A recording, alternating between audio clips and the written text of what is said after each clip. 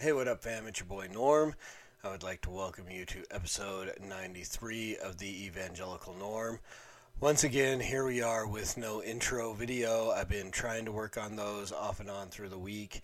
Um, Harder than I expected it to be. A little more. I've been downloading apps and different things trying to find an easy way to make them, and really, there's no easy way to make them.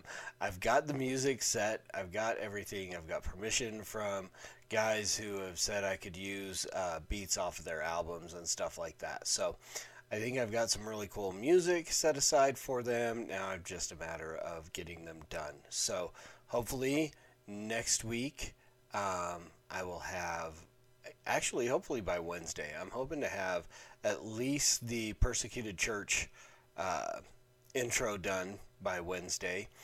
And then we'll hopefully by next weekend, when we do, you know, Faith and Beliefs Refuted and the next Evangelical Norm episode, which is going to get a new subtitle.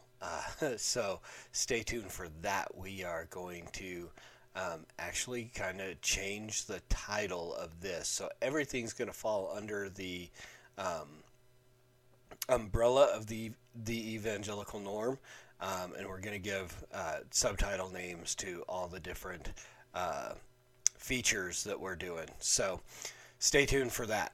But of course, we would be remiss if we did not talk about the fact that the Mueller report has come out and apparently has found no evidence of collusion, which has obviously made this president very ecstatic, which we can see from the tweets that he's putting out.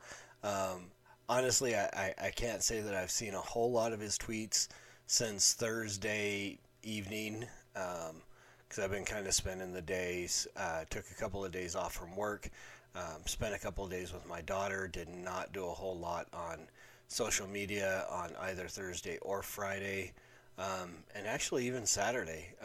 Spent part of the day with a friend who had just come out of Mormonism, had lunch with him, spent the morning with my wife and daughter cleaning up the house a bit. Tried to go rent a car for my wife, didn't work. And then we went and saw Into the Spider-Verse. No, we did that on Friday. Then we went to dinner. Just spent time with the family and not a lot of time on social media, which has been kind of um, a nice break. So, but obviously Trump is tweeting the things that Trump usually tweets. I don't know how many people he's called names in the last little bit, but that was one of the things I wanted to talk about, and just kind of see where this goes um, as we flesh it out. But Ice-T, again, I don't follow him on Twitter, which I probably should. I mean, I don't know. I've always been a pretty big fan of Ice-T. I think he's a great actor. He's grown into his ability to act. Obviously, back in the day with Breakin', good rapper, not the best acting skills, but he's grown into it and he's become a really good actor. Probably one of my favorites. Still, I don't know if he's released any music. Obviously, it has been years since I've really listened to anything new on the secular scene, so I don't know if Ice-T's put any albums out or anything like that, but that's all neither here nor there. But he tweeted on the 14th of March something that I've been thinking about quite a bit, and it just makes sense. He tweeted, and it's like in type font. Social media has made too many of you comfortable with disrespecting people and not getting punched in the mouth for it.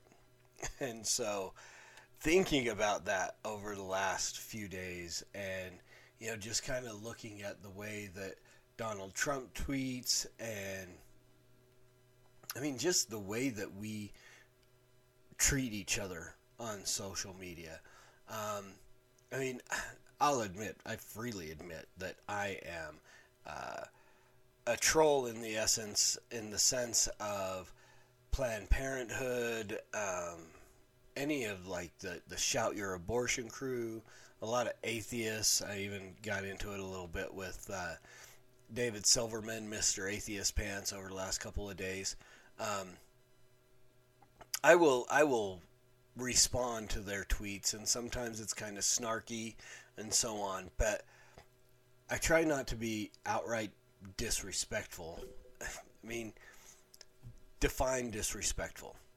So when Cecile Richards tweets something, or Dr. Lena Wynn, the new president of Planned Parenthood, or that Amelia Bonow, or whatever her name is, who is the Shout Your Abortion lady, when they tweet things that are just absolutely tone deaf to what's going on in the world, then I will post comments about you murder babies, you're advocating for the murder of children, and so on.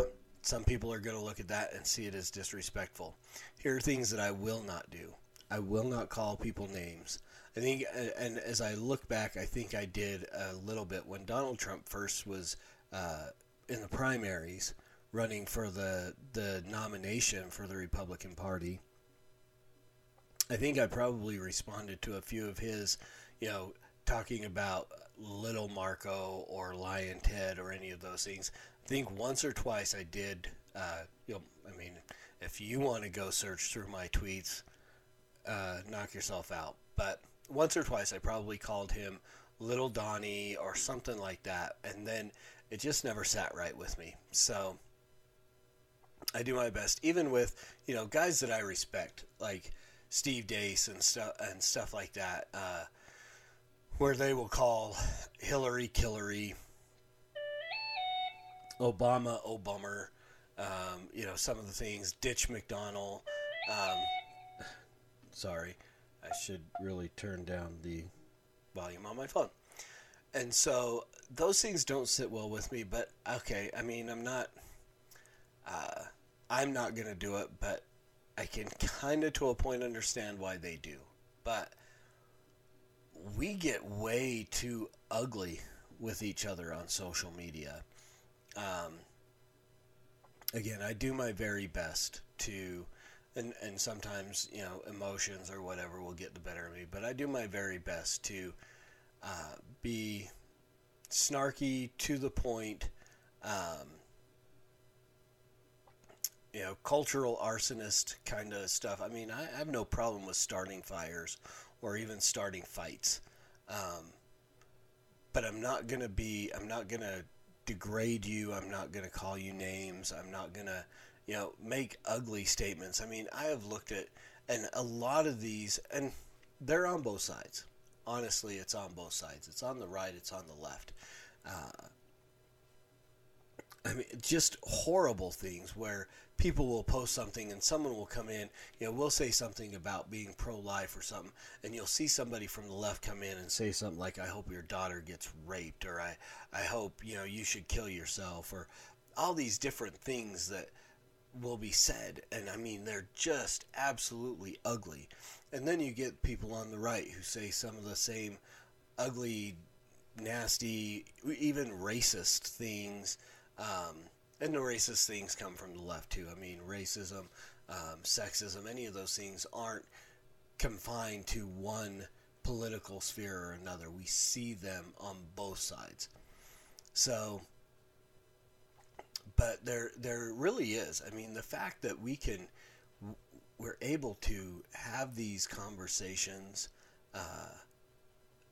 through a computer screen where we do not have to see each other face to face, where there's, we did, with the company that I work for, I went through a sales class, which I still say is one of my favorite classes that I've gone through, but we went through the sales class and did a lot of role playing. And one of the things that they made us do before we went into the role play is, because people get nervous and so on, is put our arms up in the air and say, I'm in no physical danger here.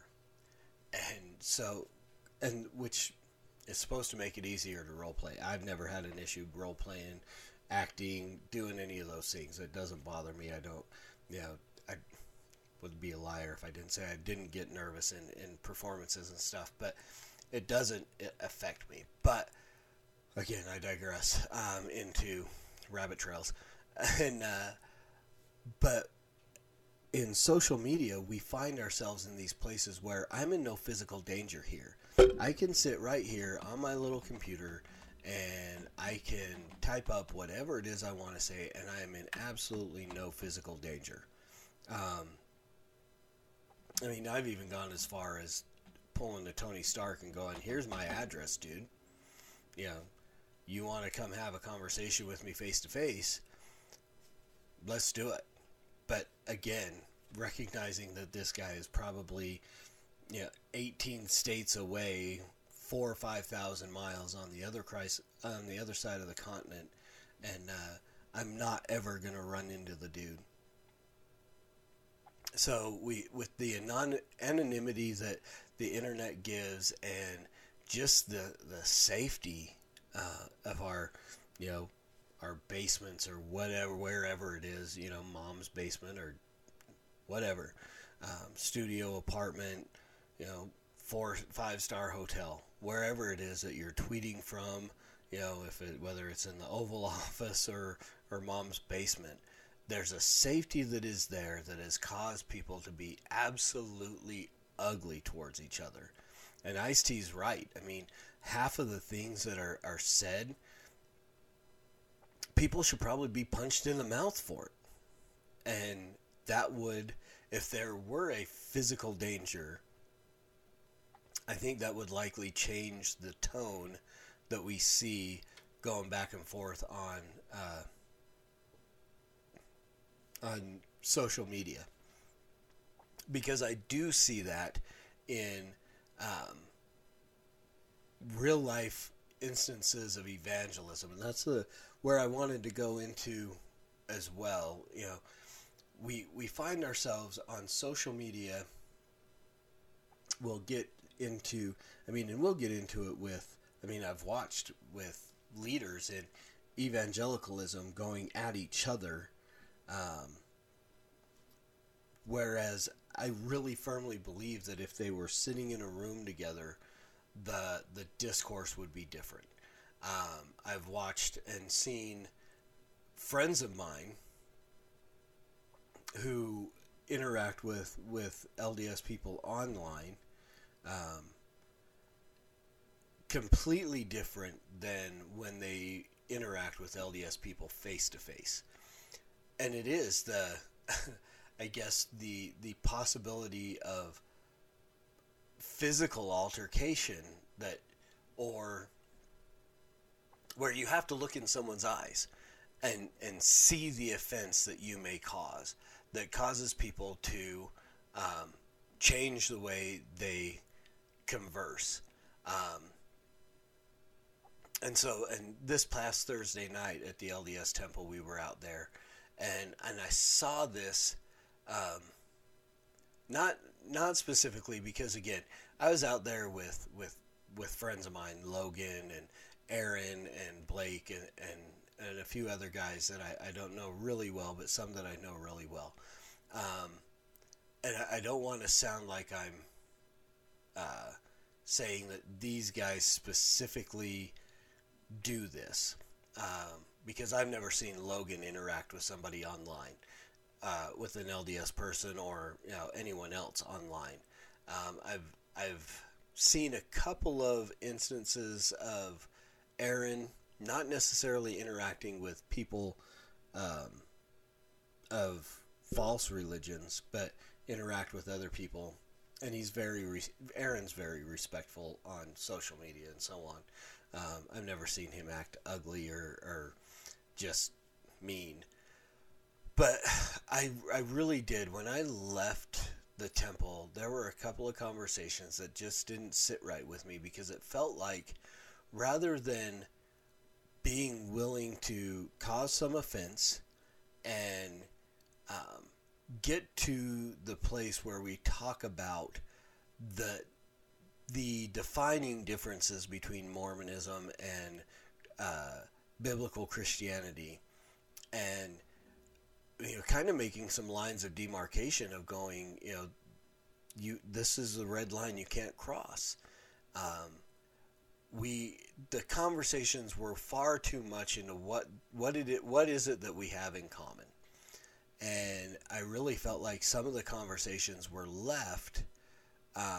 One in particular that left the young lady walking away thinking that we were in agreement on essential issues. And I kept trying to bring about, talk about, okay, here are the big things that divide us: the nature of Christ, the gospel of works versus grace alone, and so on. And of course, it was like they didn't want to have these conversations with me, because the conversations that they were in with other people were very non-confrontational and were comfortable and really didn't I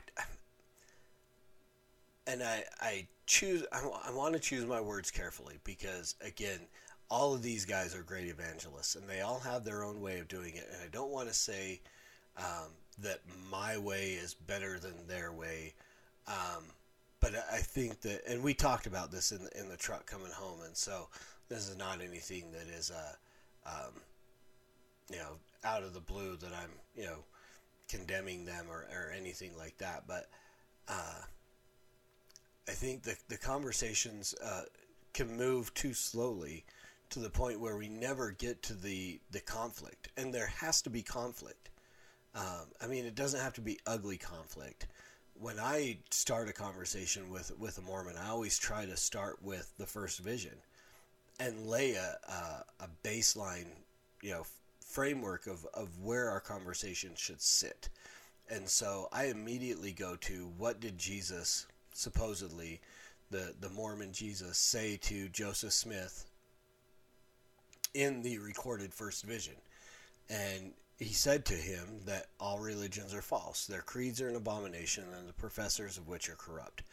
So the whole existence of the Mormon religion is based on the predication that all other religions are false, and our creeds are an abomination, and those of us who profess those creeds are corrupt. And so if I can start there with the fact that you think I'm wrong, you don't think that, it's not that I have a part of the truth or a little bit of the truth and you have the whole truth. You think I'm wrong. Your religion exists upon the fact that my creeds are an abomination and I, as their professor, am corrupt. Those are very harsh words. And I think when we can start there, then we can get away from this facade that we actually have anything in common, because we don't. We believe in different Christs. We believe in different gospels. We believe in different gods. And in that, every single one of those people is bound for hell if they do not repent and put their faith and trust in the true Christ, the second person of the Trinity, God incarnate, the physical representation of God in the flesh, Emmanuel, Jehovah, Elohim. Pick a name, Ego I Me, the great I am. All of these names apply to God the Father and to Jesus Christ, the second person of the Trinity, and to the Holy Spirit, the third person of the Trinity. And so, again, not expecting them to have an absolute, mathematical comprehension of who the Trinity is and how the Trinity works, but a denial of the multi-God, polytheistic, works-based gospel of Mormonism. That has to be rejected. And then we have to get them. I don't expect Mormons to immediately, because I didn't immediately believe in the Trinity either, or understand the Trinity. I still don't fully comprehend the Trinity, and I never will, because he's God. But we have to come. I can't imagine, and again, I welcome comments. I mean, if you can, I stand in the place of Martin Luther. If you can convince me by plain reason and by Scripture,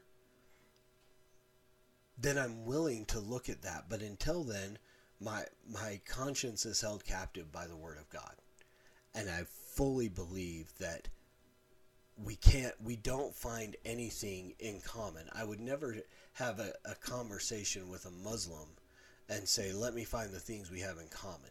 I mean, I don't even go to the point where, and I used to do this, but I don't do it anymore, and it's been a long time since I've had a conversation with a Muslim, but I used to refer to Jesus as Esau, which is the Arabic name for Jesus. Because in that conversation with a Muslim, when you're talking about Esau, it carries a predetermined characteristics of who they believe Esau is. He's not the Son of God. He was not crucified. There are different, schools of thought and legends and traditions in Islam that Jesus caused his likeness to be put upon Judas, and that Judas was actually the one who was crucified. So again, I don't even go to that point anymore of trying to find the common ground. And again, there are going to be people who disagree with me, but we have to look at truth. And if we're trying to find common ground in a false Christ and a false gospel and in an absolute false religion, it doesn't do us any good, because what happens is once if we try to bring them in with honey, what you bring them with, you have to keep them with. And so as soon as we turn that corner, the offense is going to be there. No matter how much you try to butter them up to soften the blow, the offense is still going to be there once you turn the corner and you get to the point where we have to go, now let's look at the things that we don't have in common, and the things that divide us, and the things that make it to where you are actually not Christian, the things that put you in danger of being one of the people that Matthew records, that Jesus spoke of in Matthew's gospel, that will say to him on that day, Lord, Lord, did we not cast out demons? Did we not perform miracles? Did we not do these things in your name? And he's going to look at them and say, depart from me, you workers of iniquity, I never knew you. Why would we try to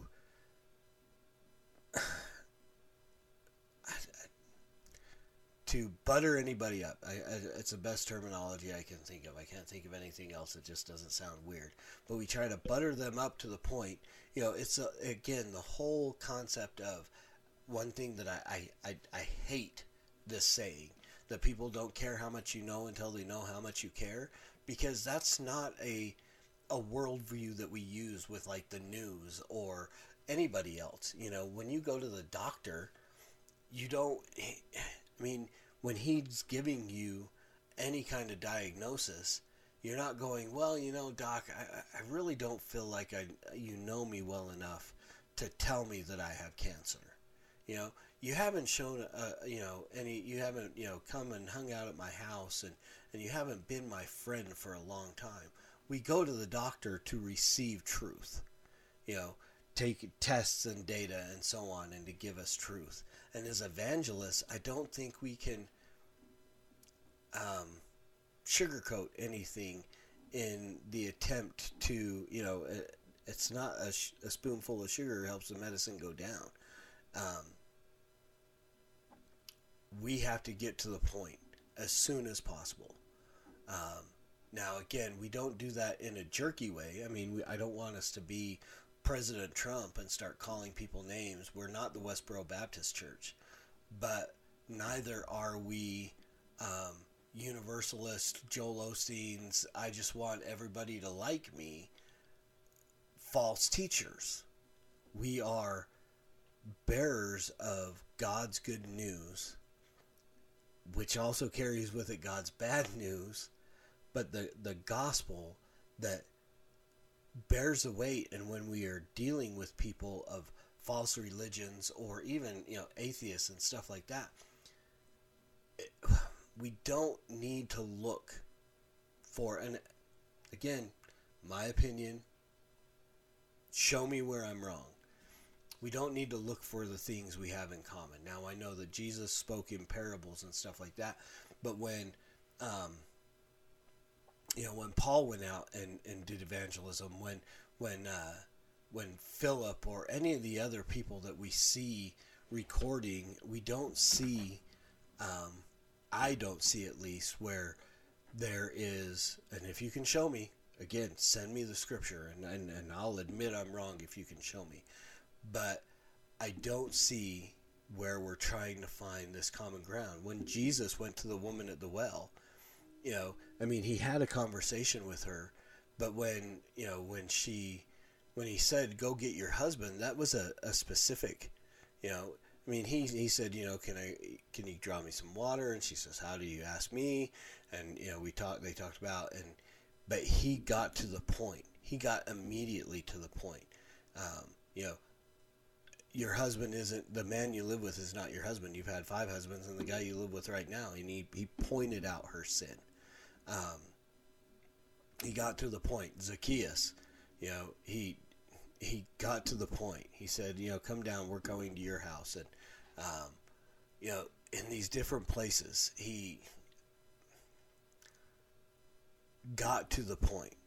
It wasn't that he was trying to find the common ground initially of, the things, and there were very much things. He is Jewish, and most of these people that he dealt with were Jewish, but he laid out the fact that the law is being fulfilled in me, and you're sinners in need of a savior, kind of thing. And so, all in all this, to try to wrap all this up together,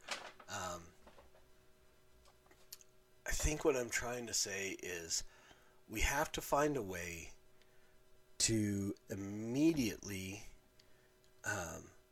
and without any, intentional disrespect, because I don't consider it disrespect to tell somebody that they're wrong. I don't. When I deal with, people I know who are gay or LGBT or any of those things, I do not consider, even though they do, I do not consider it disrespect to call them to repentance. When I've interacted with Jay Gibbons, when I've interacted with Vicky Beeching, when I've interacted with any of these different people, when I interact with atheists, or, even in the time that I interacted with with Richard Dawkins, there was no intentional disrespect, and I don't think that telling them that they're wrong is disrespectful. But we don't call them names. We're not immediately, just saying all of you are going to burn in hell, because we're there to offer what Jesus offers, to say you can repent. That without repentance, this is the ultimate place you're going to end up. But we don't just say you're going to hell like the Westboro Baptist Church and leave it there. I have never, in any of my times of following and watching the Westboro Baptist Church, I've never seen them call anybody to repentance. They just go out with condemnation. And we can find a happy medium where we are giving the truth without absolute condemnation, but without sugarcoating it, without trying to make the truth seem somehow more palatable by wrapping it in things we may have in common. And even if that means that we don't get the conversation that we want. I think far too often we are so desirous of just having the conversation that we're not willing to really get to the point. And so we try to, and it's why I don't do a whole lot of like lead up like I did once upon a time, where trying to, um,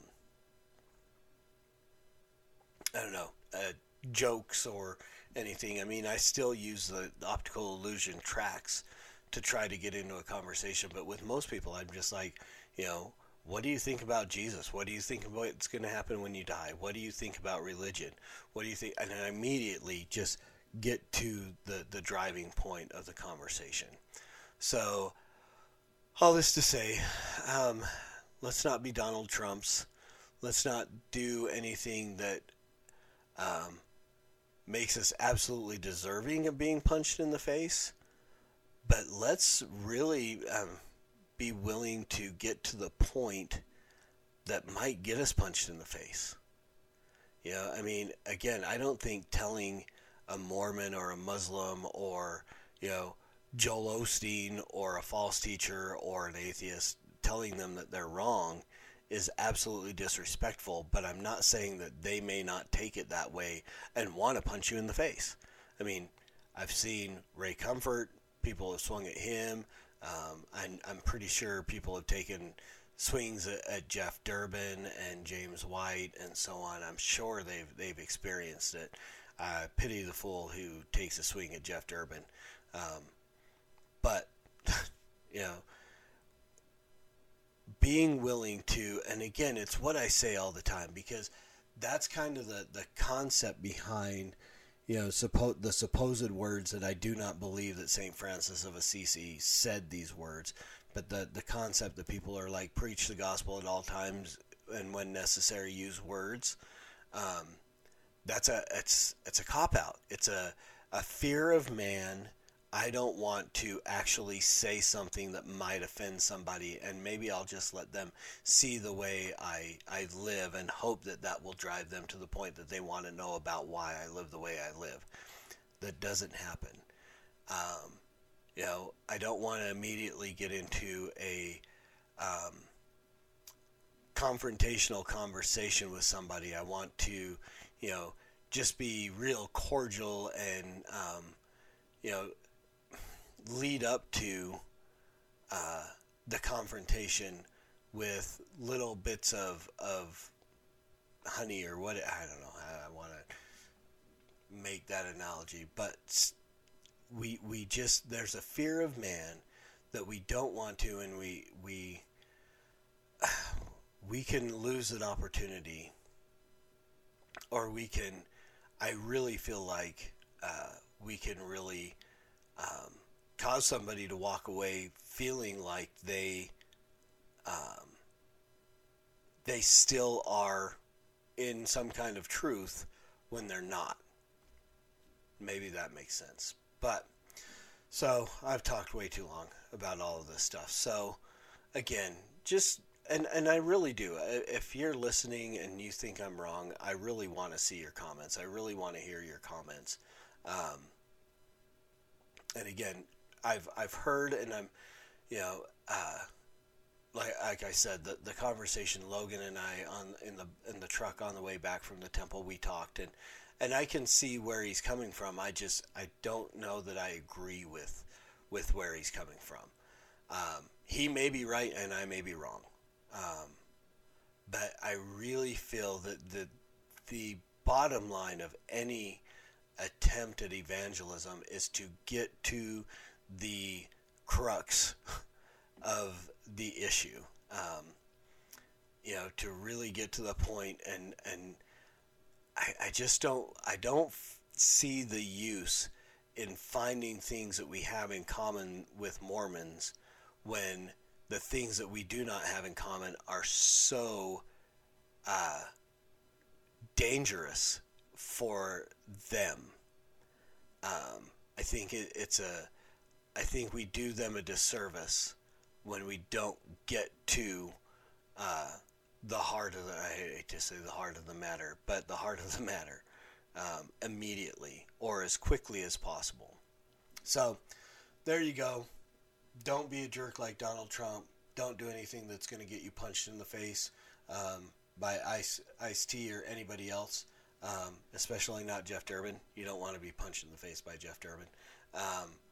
But as always, preach the gospel at all times. Use words. They are necessary. And until next week, Soli Deo Gloria.